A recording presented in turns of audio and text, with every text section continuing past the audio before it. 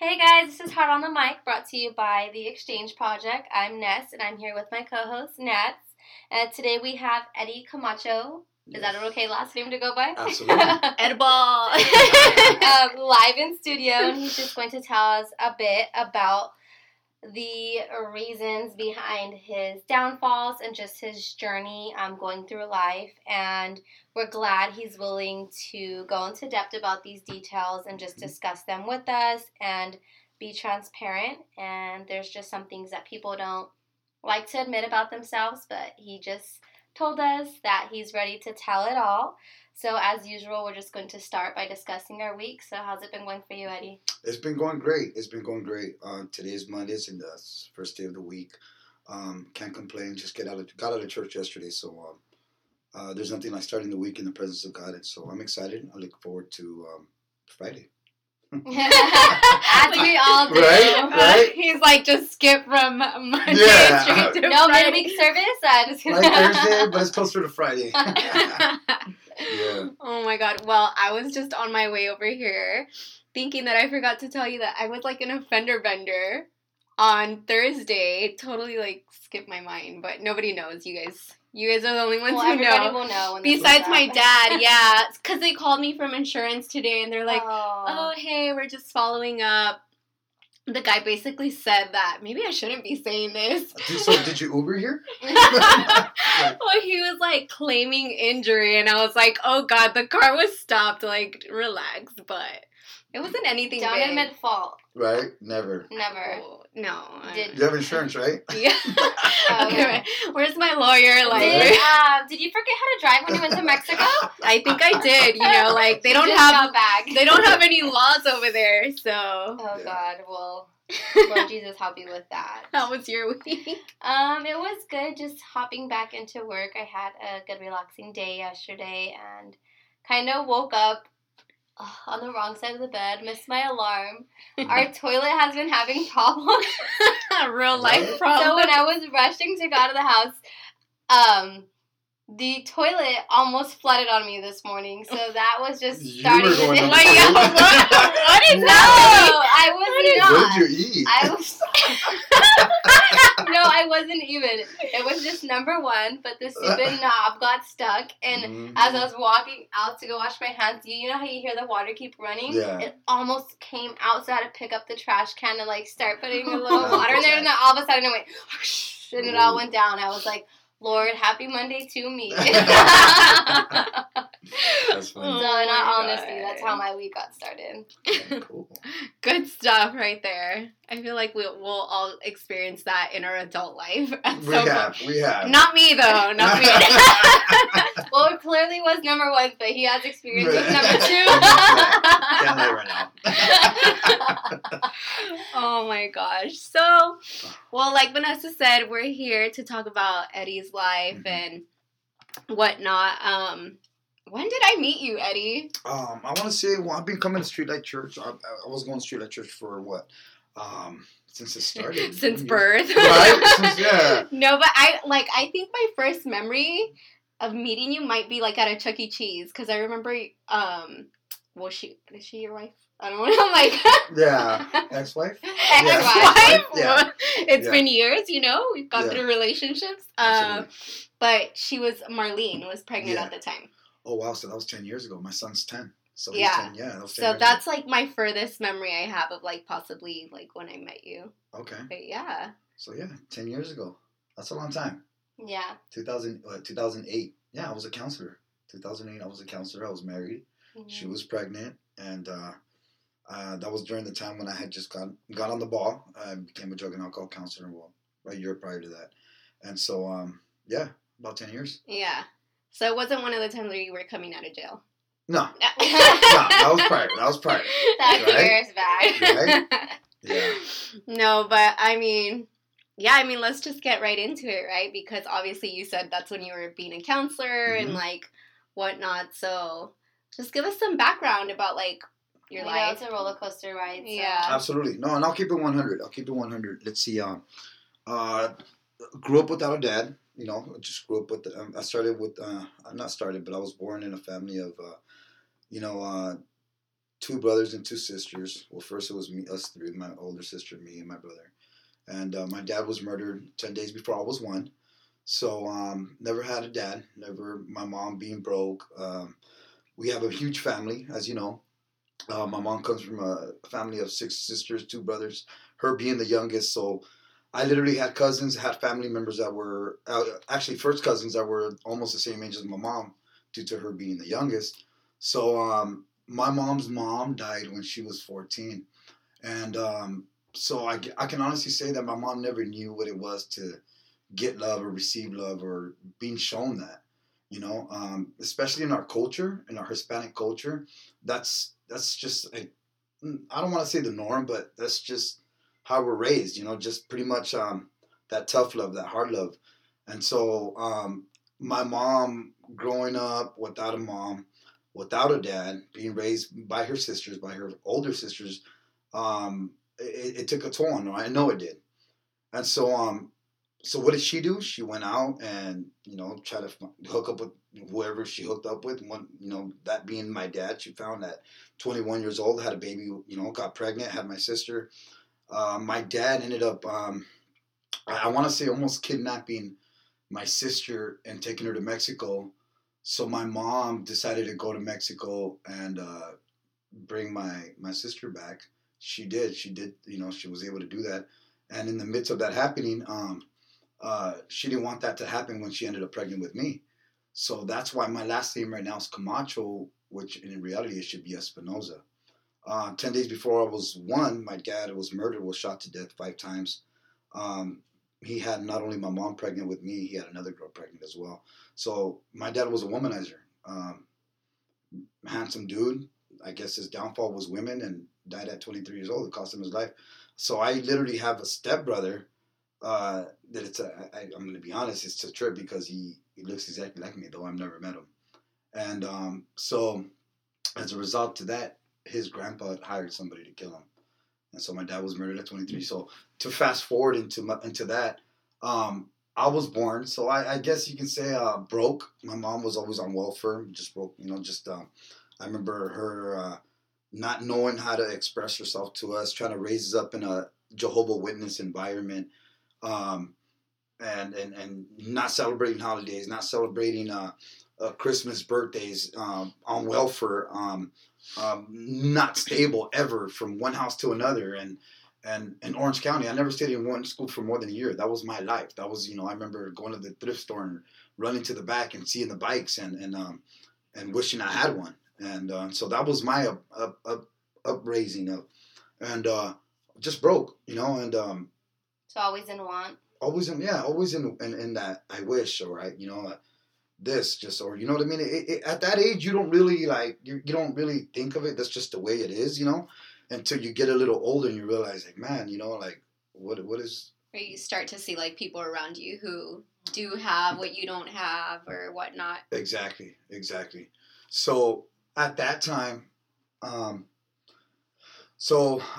I was growing up, I like I said, I had a big family. I have a big family, and my aunt, I have an aunt who lives in Mission Viejo, who has a nice house, has a restaurant, and all that. And so I guess you can say she's always been the one to have money. She has 3 daughters and a boy. So I got real close with the boy, so I became, which is my cousin, and started living over there in junior high. And I remember telling myself, you know what? I'm not gonna get high. I'm good. I was real athletic. I was into basketball. And so as I was going to school over there and living in the nice area, my sister and my brother were living in Anaheim, in a bad area. So that was pretty much the way I was raised. I'm gonna fast forward a little bit. It wasn't until I tried weed for the first time that I was tried it out of curiosity. I was 13 years old, and not only did I like it, I loved it. I loved the feeling of it. I everything. And so now that I look back, I remember I did more scandalous things, more dirty things for weed when I was younger than I've ever done for anything else in my life. I have a cousin who's a pastor, Vanessa's dad, and he's my cousin. Right? Forgot to mention that. Yeah. So we're related, and so my cousin Santos, 1996 in July, he was living in Santa Ana, and I remember coming home from school, and I was all blazed. I'm coming home from school, and I see the 64 Chevy Impala parked outside of my house, and I said, oh my God, this guy's either going to lecture me, he's going to scold me, or something's going to happen. And I remember like if it's yesterday, I seen him there sitting with his legs crossed, with his high socks. Moving his Yeah. fingers. He always sits like that. Moving his fingers with all his rings on. Exactly. Them all clicking All together. Yeah. And he's just looking really serious. And I'm like, oh boy. So I remember walking in there, and he told me, he just looked at me and he told me to go pack my bags, and I did. And I didn't ask any questions because I didn't want to get beat up. So I remember just Can't tell that man no. right.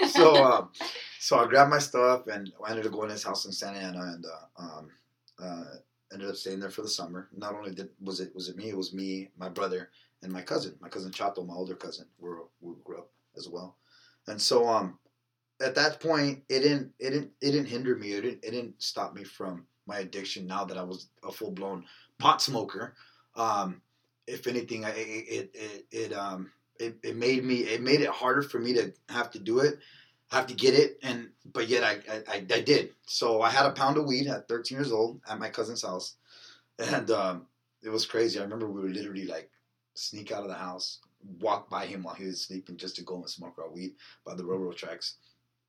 And I remember having a large amount of weed, a pound, at 14 years old. And my cousin Pebbles ended up snitching me out, told my cousin Santos. And that's when he realized that I had a problem. He went in the room like SWAT, found the weed. And, I'm like holding back like the laughter. I'm just Yeah. like, what? yeah, he went in The there. things my dad has gone through. Yeah, for real. I remember the first day we slept in that room, we smoked weed in the room, hanging out of the window. And like we swear like he wasn't gonna smell it. Like you can't smell it, Yeah, right? and he goes in there and he's like, "What are you guys doing?" We're like, "Nothing." And he was like, "Wow." So it was some. I mean, I got stories for days, but I'm gonna.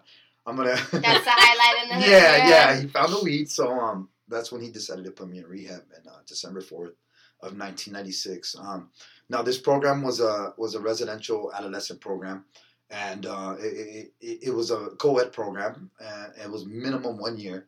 I remember him telling me, hey, you're going to go in here and you're going to stay here just for 3 or 4 months, and you're going to come out. And my mom telling me, don't worry, mijo, I'm going to keep you for 3 or 4 months. That was a lie. I ended up staying there for 13 and a half months. But one of the things that this program helped me to do was it helped me realize why I did the things that I did, because I always wondered, like, why do I get high? Or why did I do this? I'm a good kid. I'm you know. And so one of them was dealing with the fact that I never had a dad. It helped me identify that, and a lot of other things. But I was able to, have a different mindset. As I was in that therapeutic community. But one of the things that ended up happening when I was there is I met this girl, and I really thought she was like all that. And I ended up hooking up with her. And come to find out, by that time I'm like 15 years old. Come to find out her mom is like one of the biggest drug dealers in LA. Her mom that actually put her in rehab. And so I ended up hooking up with her, and I got introduced to methamphetamines at 16, 17 years old. And now I'm selling a lot of, I didn't even smoke weed anymore. I got introduced to selling methamphetamines for her mom. So this girl, I thought she was the one. I was this puppy love, this young love, and I'm 16 years old, doing, living an adult life, selling a lot of drugs, making a lot of money, meeting different people, and so at 17 years old, she ends up being pregnant. I'm like, I'm a kid, you know what I mean? I don't know what it is to be a man. I don't know what it is to be a dad. I don't know what it is, anything. But by that time, I'd been to juvenile hall. I went to juvenile hall. I've been on house arrest, so I was already like getting a little familiar with the system. But my mentality was always hustle. My mom stopped buying me clothes at 14, 15. Me and my brother were always like, let's have things for ourselves. We don't need mom. We don't need this, or we were getting things for ours. We didn't steal. We didn't. Go and steal. That's the one thing we did. I guess you can say we hustled with stilo, with style. You know what I mean? We did it without having to be scandalous. You know what I mean? And so that was our mentality. So not only that, I have an older sister who we looked up to a lot, who was running around, was running amok, and was running just doing up to no good. And so we looked at her as, hey, let's do what our sister does, but we're guys, And so that didn't help. So at 17, I ended up finding out that my girlfriend's pregnant. Let's see here. At 18, she ends up having the baby. I'm living in hotels. I'm doing this. I'm doing that. I'm into methamphetamines. It wasn't until I went to go try to cash a check, and I found myself going to county jail and going to prison for 16 months. And so I went and spent 7 years of my life in and out of prison. And so that's when I was a young kid going, not county jail, not, city jail. I went to prison, Wasco State Prison at 18 years old. And that's when that's pretty much, I thought that was it. Like, this is my life. This is, there's no other. This is going to be it. This is going to be it. So 7 years of my life, in and out. And in those 7 years, there would be times where I would try to clean up, or I would try to do this, or I would see my daughter, and I would be like, man, like, she's growing up time. But yet I just wasn't ready. It wasn't my time, I guess you can say. And so I always had family. I always had the support that I needed, but yet I never went about it. Never clicked it until 2005. My daughter, I was sitting in Corcoran State Prison, and I got a letter that my daughter was left in a car from 10 o'clock at night till 7 o'clock in the morning, and she was woken up by the police department. Her mom had left her in the car while she was up with a connection, and so she was taken away. And it wasn't until I got that letter that it hit me that, like, hey, Eddie, like, what are you doing? Like, you know what it is not to have a dad. You know what it is not to have these things, but yet you're sitting in prison and now your daughter's taken away. Mm. And so they asked me if I wanted to go fight it. I said, of course. I went to Chino. I went to Orange County, and I got out of prison, and I still was running around. And I remember sitting there one day, and I have a bunch of drugs in my pocket, and I have money, and I looked around. I'm like, what am I doing? This is stupid. Like, this is dumb. And I called my cousin Santos. I called your dad again, and there he was. And I slept on his couch for 6 months, and through the grace of God, I was able to get on my feet and get in line, and God opened doors that I thought would never open. And I remember clearly Santos telling me, hey, go put this application in this place. And I'm like, come on, Santos, I don't even have a high school diploma, no experience, no education. I'm on parole, and you want me to go put this application in at this La Familia Family Treatment Services? You're crazy. You're not gonna hire me. And so that was so. Now that I look back, I'm like, I was so like blind to the things of God. Like, where was my faith at? You know what I mean? But nonetheless, I did it. Well, my faith was there, I guess, at the time. Not really, but I did it anyway. And I got hired. And so I became a drug and alcohol counselor. I was able to obtain full custody of my daughter. I had a 1-bedroom apartment, and I was good. I remember that was good. I was good going to church, but this is what I lacked. I was on fire for God. I had a full custody. Everything was good. But I still had that enemy in my inner me that I needed to deal with. And I dealt with surface stuff instead of getting into the inside. And you didn't deal with the root issues. I didn't deal with the root issues. You know what I mean? The things that were in there that I needed freedom from, that I needed repentance from, that I needed forgiveness from, that I needed deliverance from. I wasn't aware of those things. I wasn't aware that there's spirits, there's things that want to manifest, that want to come up. So with that being said, I still had pride. I still had pride that I dealt with, that would come up, that would, try to pop up, and so I just didn't know how to deal with it. So when it got to the point where I'm like, I'm lonely, and I want a companion. I'm a single dad. I'm raising a 6-year-old little girl in a 1-bedroom apartment. I'm going to church. I'm working. I got my license. I got all these things in order, but yet, God, like, I want a female. I'm a man, but I wanted to do it Eddie's way. Mm-hmm. I didn't wait on God to. God knew that. God knew my heart's desires. God knew all that, but yet I didn't want it. I wanted to do it on my time, and so I took it upon myself, and dates began to date, and I remember clearly, like if it was yesterday, I remember Santos, your dad, telling me, Eddie, look, I know you're a grown man. I know you make your own decisions, but if you're gonna go out on dates, you're gonna not dates, but date. If you're gonna go on a date, take a chaperone with you. You know, because the devil is crafty.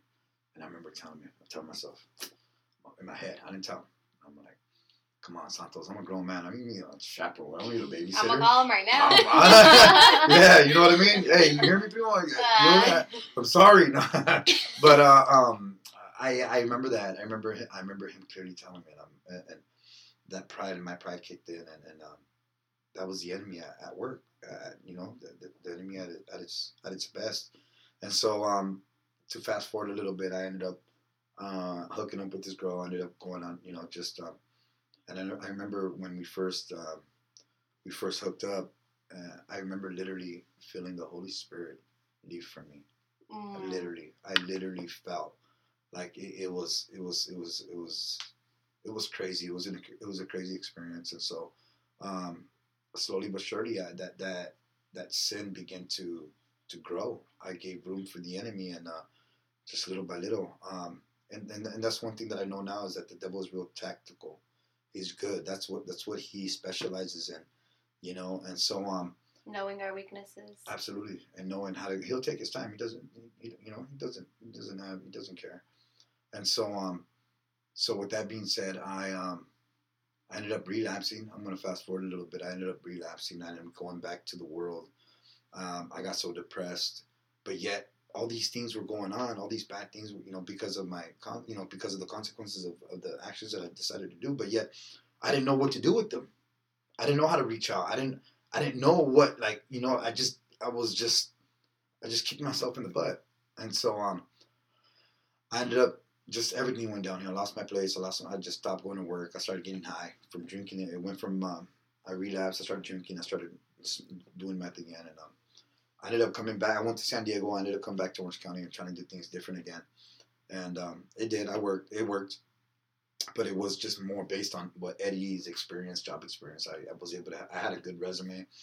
I tried to work things out with my wife at the time, and that's probably around the time you met me, 2008, and came back to church. And so, for a lot of years, I struggled with going back.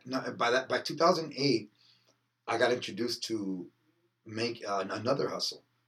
I got introduced to making counterfeit $100 bills, where it became like a lifestyle. It became a habit where I would cash 2 or 3. I made them. I would wash the bills. I would get them, and I would, you know, take the ink off and print them. And so it wasn't. How like do you do it again? Yeah, this is going to be incriminating, right? No.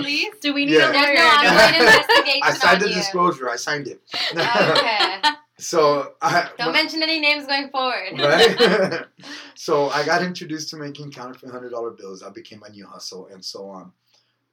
So for the last 8 years, from 2008 to 2018, for the last 10 years, I was struggling. My addiction was my addiction with methamphetamines and alcohol. But my other addiction that I realized was my pharaoh, was my God, I guess you can say, was my money. So there will be times, guys, where I'm not kidding you. In those 10 years, I had this black bag, this black Calvin Klein, like little travel bag, where I had my USBs, my SD cards, my flash drives, anything and everything that had to do with my images to make these fake $100 bills. I would plug them into a laptop. I'd get my printer, and here we go. So in those 10 years that I had this hustle, that I had these things going on, there would be times where I would literally stop and go to church and stop everything, like just cold turkey. I would, I'd say, okay, I'm done. But yet I held on to this black bag like if it was my ride or die. I didn't let it go. So there'd be times where I would go to street light and sober up and do right, lift my hands up to God and praise Him and worship Him and do all these good things. But yet I held on to this bag. Dang, that's crazy. I held on to this bag, and so your foothold. Yeah, but it's crazy though. But like I think of it like an addiction. Like you're going to church and you're like trying to get yourself right, and in your mind you think like, I'm not carrying this anymore, but you like physically had something that yes. like you were carrying. Yes, physically. Yeah. Not just in my heart. Yeah. Because I had a bunch of stuff in my heart. Exactly. Excuse me. But, excuse me. I had physically a black bag that I would literally put to the side in my stuff, my clothes, and I would just have it there. It was like your emergency kit. Yeah. In case you were like, I want to go back. Exactly. Or, oh, wait, I need it. But instead of relying on, like, God to be able How to many provide of us for are you. like that in life, though? Mm-hmm. Like, we, you know, yours was physical, that you were like, that's my thing, I have to guard it. But, like, we go through life like that. Like, we think we have this, like, security in this one thing that we want to fall back on it, but it's really, like, the burden that we carry, or, like, that's that baggage that we should be leaving behind, and we don't. Absolutely. So physically, I literally had this bag, my Calvin Klein bag, and so I would literally have conversations with God, where I'm like, all right, God, like I'm just gonna put this right here, and God would tug at my heart and would speak to me and would be like, what are you doing? But I would just nothing, and just ignore it and just change my train of thought at the moment. And so I had this black bag full of stuff, USBs, and so I was literally making a reservation to go back into the world, holding on to this bag. Wow. And so I did that for 9 years. I would always sit there and wonder, why do I always go back? Why do I always go back to the world? I'm in church, I'm sober, I got this going on, but why do I end up going back? Eddie, you're being a double-minded man. I was living two souls. And it wasn't until this time around where people ask me, well, just so you guys know, I'm going on this is the longest time I've ever had sober, and I'm going on close to a year, and I haven't said that in a lot of years. And some people have asked me, Eddie, well, what's changed? And I said, well, first and foremost, God always finishes what He starts. And so, though I wasn't allowing God to work in my life to the full capacity, He already started something. You know what I mean? Because God's the same today, yesterday, and tomorrow. You know what I mean?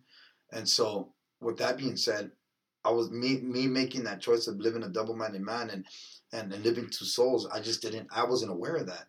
And so, so with that being said, that black bag just my phone. I had a USB SD card in my phone with 4,000 pictures, 300 videos. I was living in the past.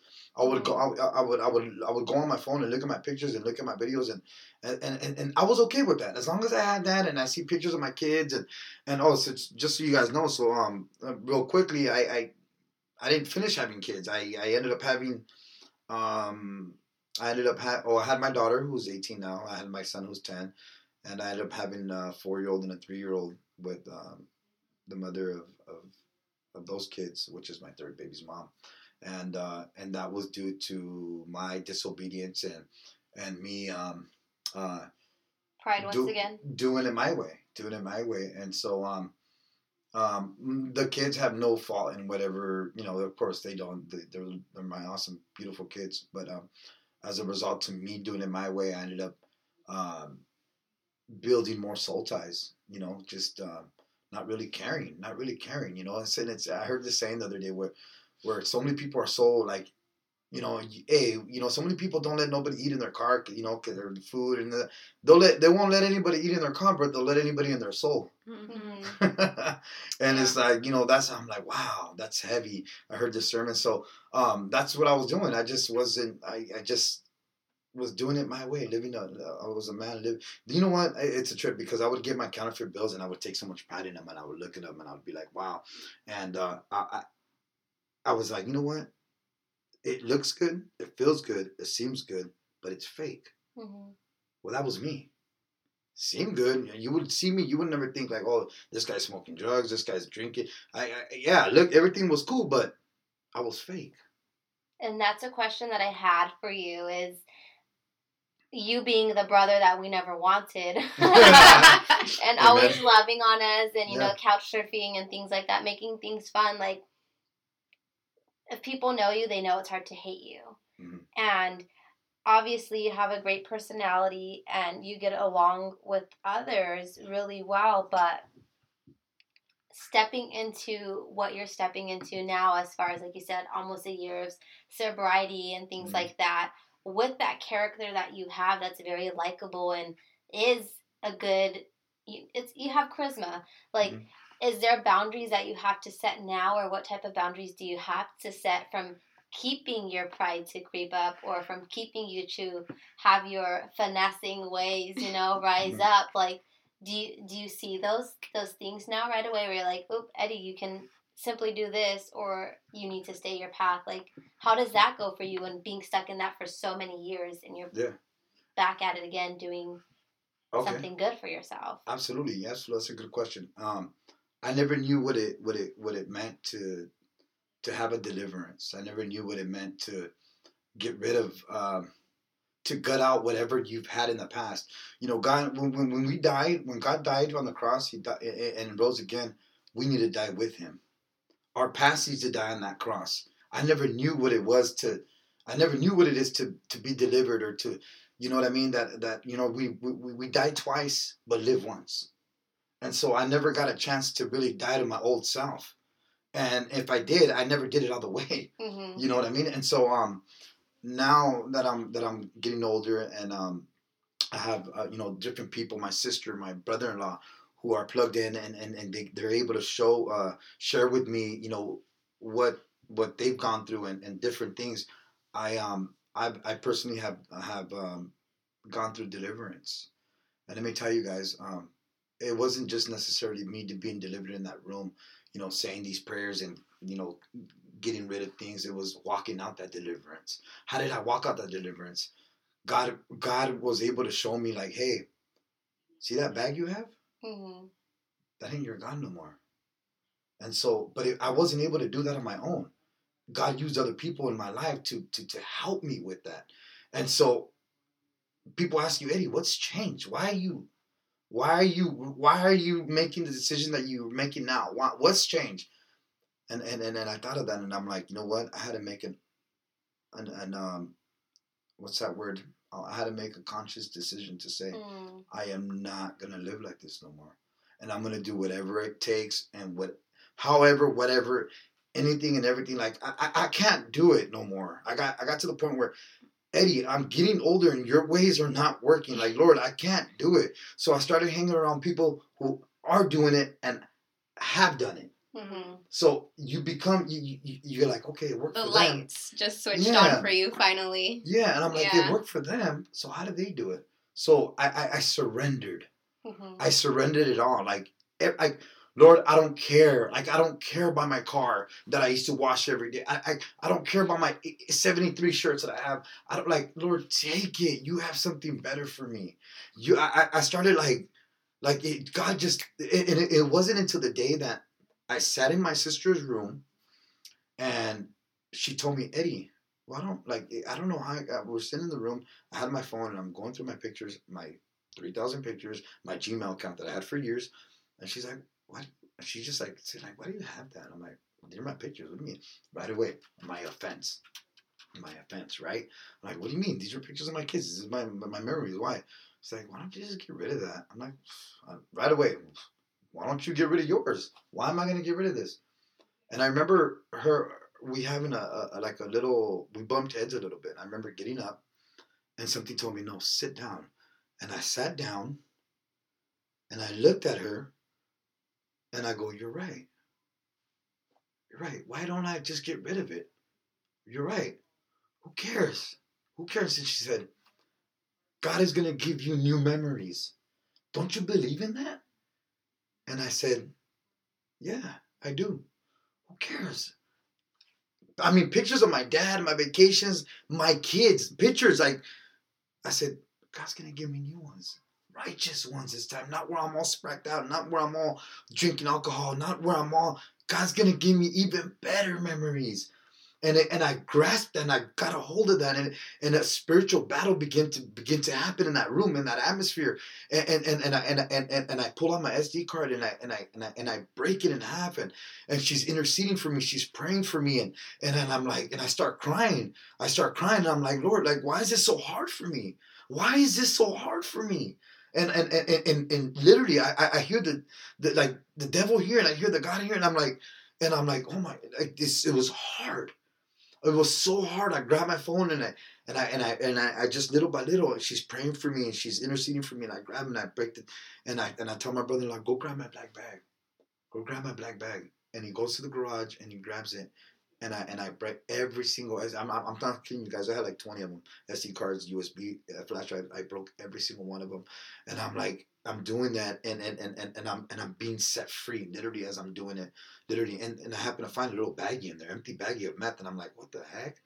And I'm breaking these things, and I go, you know what? And I started getting mad, not mad at the sin. At the sin, because this stupid stuff kept me in bondage for so many years. But yeah, and it wasn't actually the computer and my laptop that I had. It was what I did. All these soul ties, all these things. And so I grabbed anything that had to do with counterfeit, guys, and I snapped it in half. I broke it. I hit it hard, like with strength, like, you know what I mean? Like, yeah, like anything. I grabbed the bat and I broke my printers, anything electronic, and I said, Lord, like, I'm done. And it was an awesome experience. I would laugh because of joy, because I knew something was happening, but then I would cry because it was so hard for me. And chains were being broken in that moment, in that room.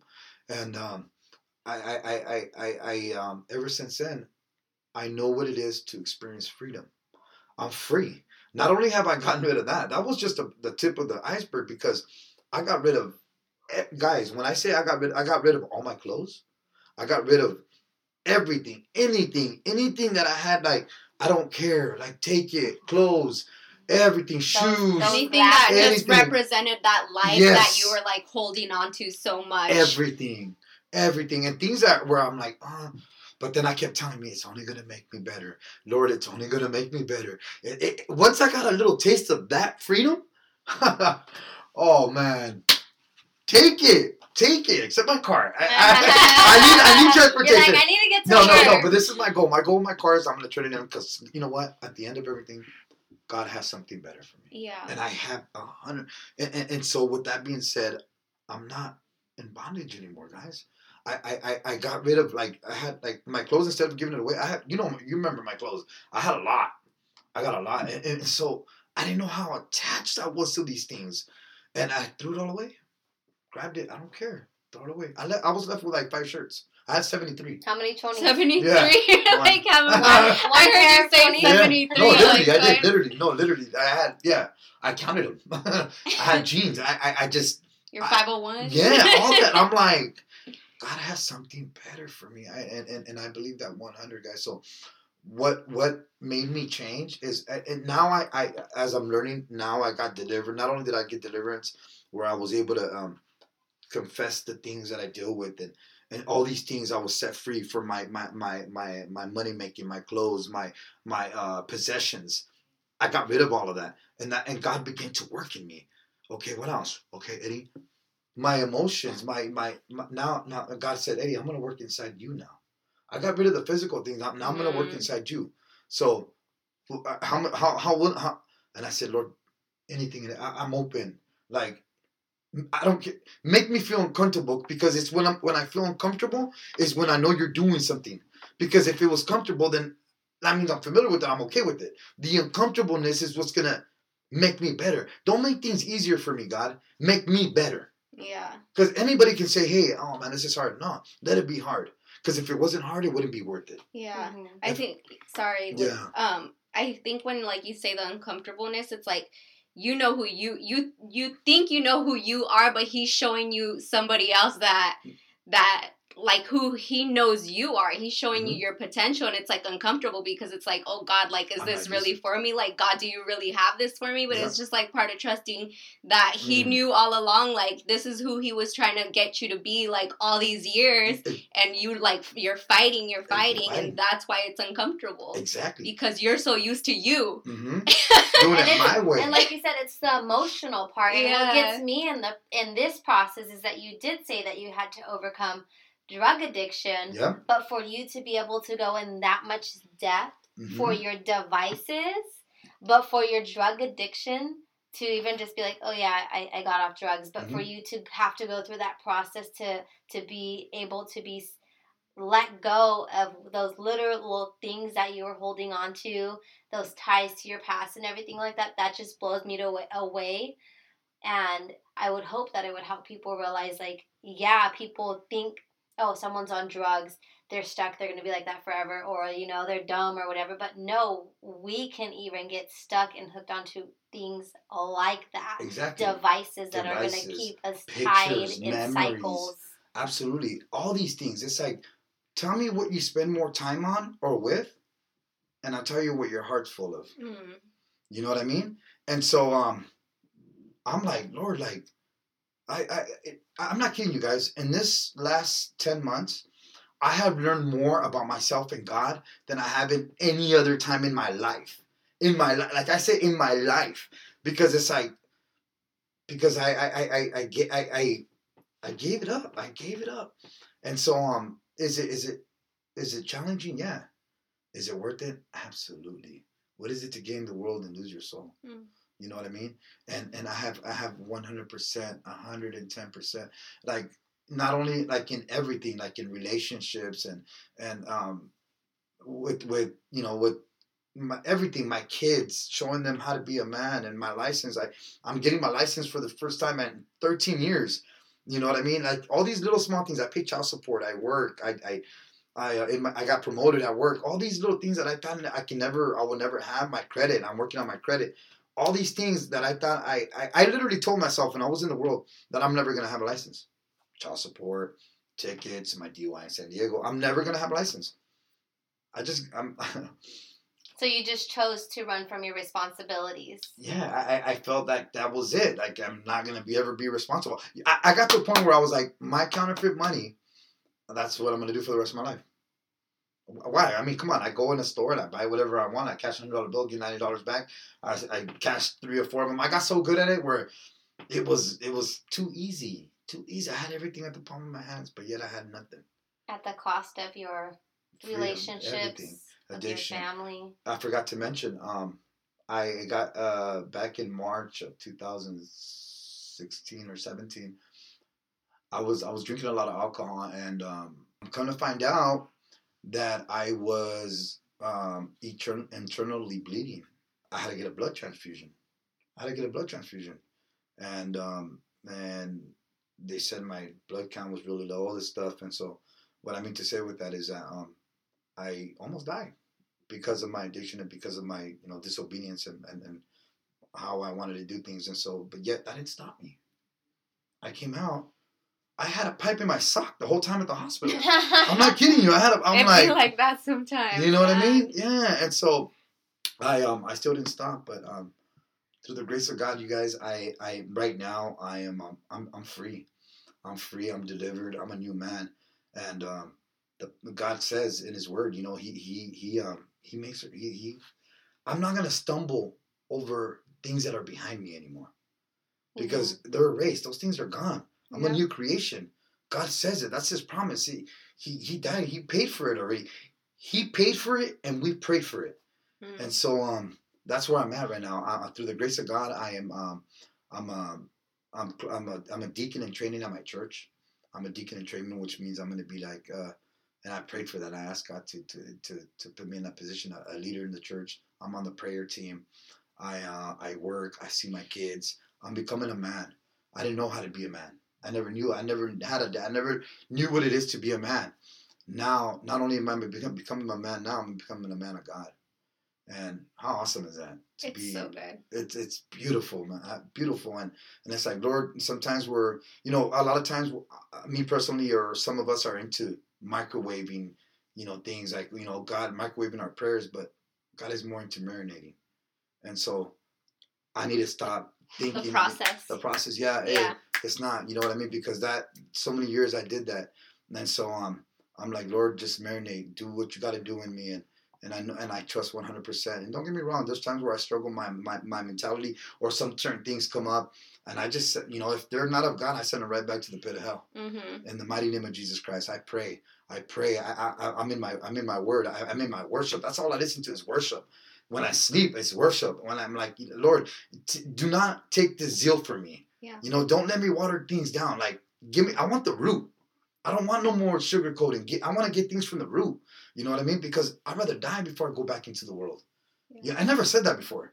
Like, for me to say I'd rather die before going back to, that's heavy. Like, you know what I mean? Because I don't want to, because I'm dead out there already. And so right now I stand with confidence. I understand the blood that flows in my veins right now, the DNA that flows out, like who we are, who I am. My prayers can move mountains. Yeah. That's who I am. That's who God created us to be. You know, I'm a holy man living in an unholy world. Yeah. You know what I mean? And so don't get me wrong, the struggle's real. You know what I mean? It's a spiritual, it's a new day every day, but that's where I'm at today. And my testimony today is, you know what? Like your dad always said, you know, I'm not where I could be, I'm not where I should be, but at least I'm not where I used to be. And so I'm not a double-minded man no more. I'm not living two souls. I'm living one soul. And so I'm excited to what God has in store for me. I'm in no rush for anything. You know, I got all these cool sayings, but yeah, you know what I mean? You know what I mean? But where's that notebook at, though? I don't want to start rapping, but that's where I'm pretty much where I'm at, guys. I'm a new creation. God says it in His Word, and so that's pretty much where I'm at. Yeah, we didn't even have to ask you. No. Like, okay, skip over our questions. Well, I'm sorry. No, you actually covered everything. Yeah, you really? covered what we had so good and things like that. And growing up with you, I can even honor you for saying, like, I see you at the path in your life right now where you're not looking back, you're not looking to your right or to your left to get approval from anybody or still keep in contact, because you understand at this point that, hey, you're trying to reach that milestone and hit that point in sobriety to where you know, hey, then I'm strong enough now that I can go and be around those people that I can minister even more, that, you know, the power in your prayers is what is going to save them or change hearts and things like that. So even though people may not understand why you don't come around or may think one thing or another, like, I admire that you're doing what's best for you because you want to be that father that God has called you to be. Okay. So, do you have any questions before we wrap up? Because no questions. If not, I'm going to ask my usual question.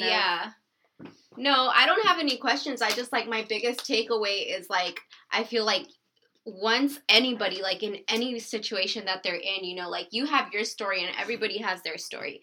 But I feel like once you realize who God says you are, like, you're just like, I don't want to be anybody else. Yep. And I feel like you finally hit that moment where you're just like, man, like, who is this guy? I'm done with him. Like, God has way better things. And, like, I love that because that is for everybody. For everybody, you know, like, the moment the lights turn on for you and you realize your potential and what God really wants for your life and the plans that He really has for your life, like, everything just begins to make sense and everything begins to fall into place. And, you know, it doesn't get any easier, and it, you know, like, things still come at you, and, like, the devil will come at you harder, like, people will come at you, like, everything will start to happen, but, like, you are so secure in who you know, like, He says you are, that you're just like, bring it. And I just feel like everybody should take that into consideration, that, like, if you don't know who you are right now, like, in your life, or you're somebody that you're like, I don't even know who I am, like, you know, like, I want to know this, you know, like, I need a change, like, it can happen for you. Like, you need to realize that God has so much, like, better for you. And it's not just like what you see in the physical. It's just like letting go of that baggage that we carry. Absolutely. Mhm. Absolutely. Yeah, that's like my biggest takeaway. And with clothing too, because we all grew up in the background of having believing parents, nevertheless, even though you said, your mom tried to raise you up, Jehovah's Witness and things like that. What would you say to someone who didn't grow up with at least that foundation of, hey, there is a God who can get you through if you decide to surrender? Like, what would your take be to that person who is stuck in that hustler mentality, who's doing the things that you were doing?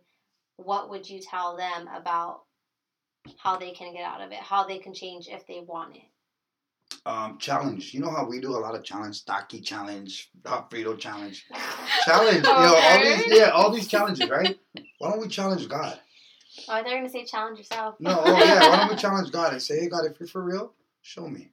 Oh, you sound like my dad. Show me, yeah. Show me. And in some way, shape, or form. And if you do that sincerely from your heart, sincerely, not just saying it, when you sincerely say that from your heart, God will answer you. God will show himself in some way, shape, or form. And in a place, person or thing. And that's what I think. That's, in regards to someone who's never, No, that's true. you know what I mean? It challenged God to say, hey, if you're for real, just show me. So if you're truly curious about knowing, exactly, make the request. Exactly. And talk to him however you want to talk to him. And God doesn't have preference. And so that would be my answer to that. All right. Well, we thank you for joining us and Thank opening you. up and giving us all this juicy information and details about your walk is truly what you talked about, and we do appreciate that. We hope that it speaks to anybody that's listening. Amen. Whether they have come from that lifestyle or not. Like Nadia said, there is still a message and a word to be received. Yeah. Absolutely. Thank you guys. Yeah, thank you. Honestly, Yeah. like that's so powerful, and I don't know. I can see a big difference in I know there was parts that I didn't know, but there was times where you were coming around and I was there to see it, and I can testify to it too, that I've seen you just be in and out and in and out. I could testify to him just being here and then being gone, and just hearing oh, Eddie's back in jail or this and that. But honestly, I can look at you and listen to you and hear it in your voice and feel it in the room that there's a different man sitting right here. Absolutely, there is. And so Amen. I believe God is going to use you really in a really great way. And awesome. Thank you. Yeah. I received that. Yeah, but thank you so much for being here. You guys, that wraps up our episode for today. Thank you guys for sticking with us on this long one. Yeah. But we hope that you guys received from it, and like, share, review, yes, and subscribe or follow whatever you're doing. Make sure you're plugging in so you can hear more awesome stories from people like Eddie, and just thank you for joining us on this journey. Bye, guys. Bye. No, you have to say okay, bye. Okay, bye. That's not how you really say it.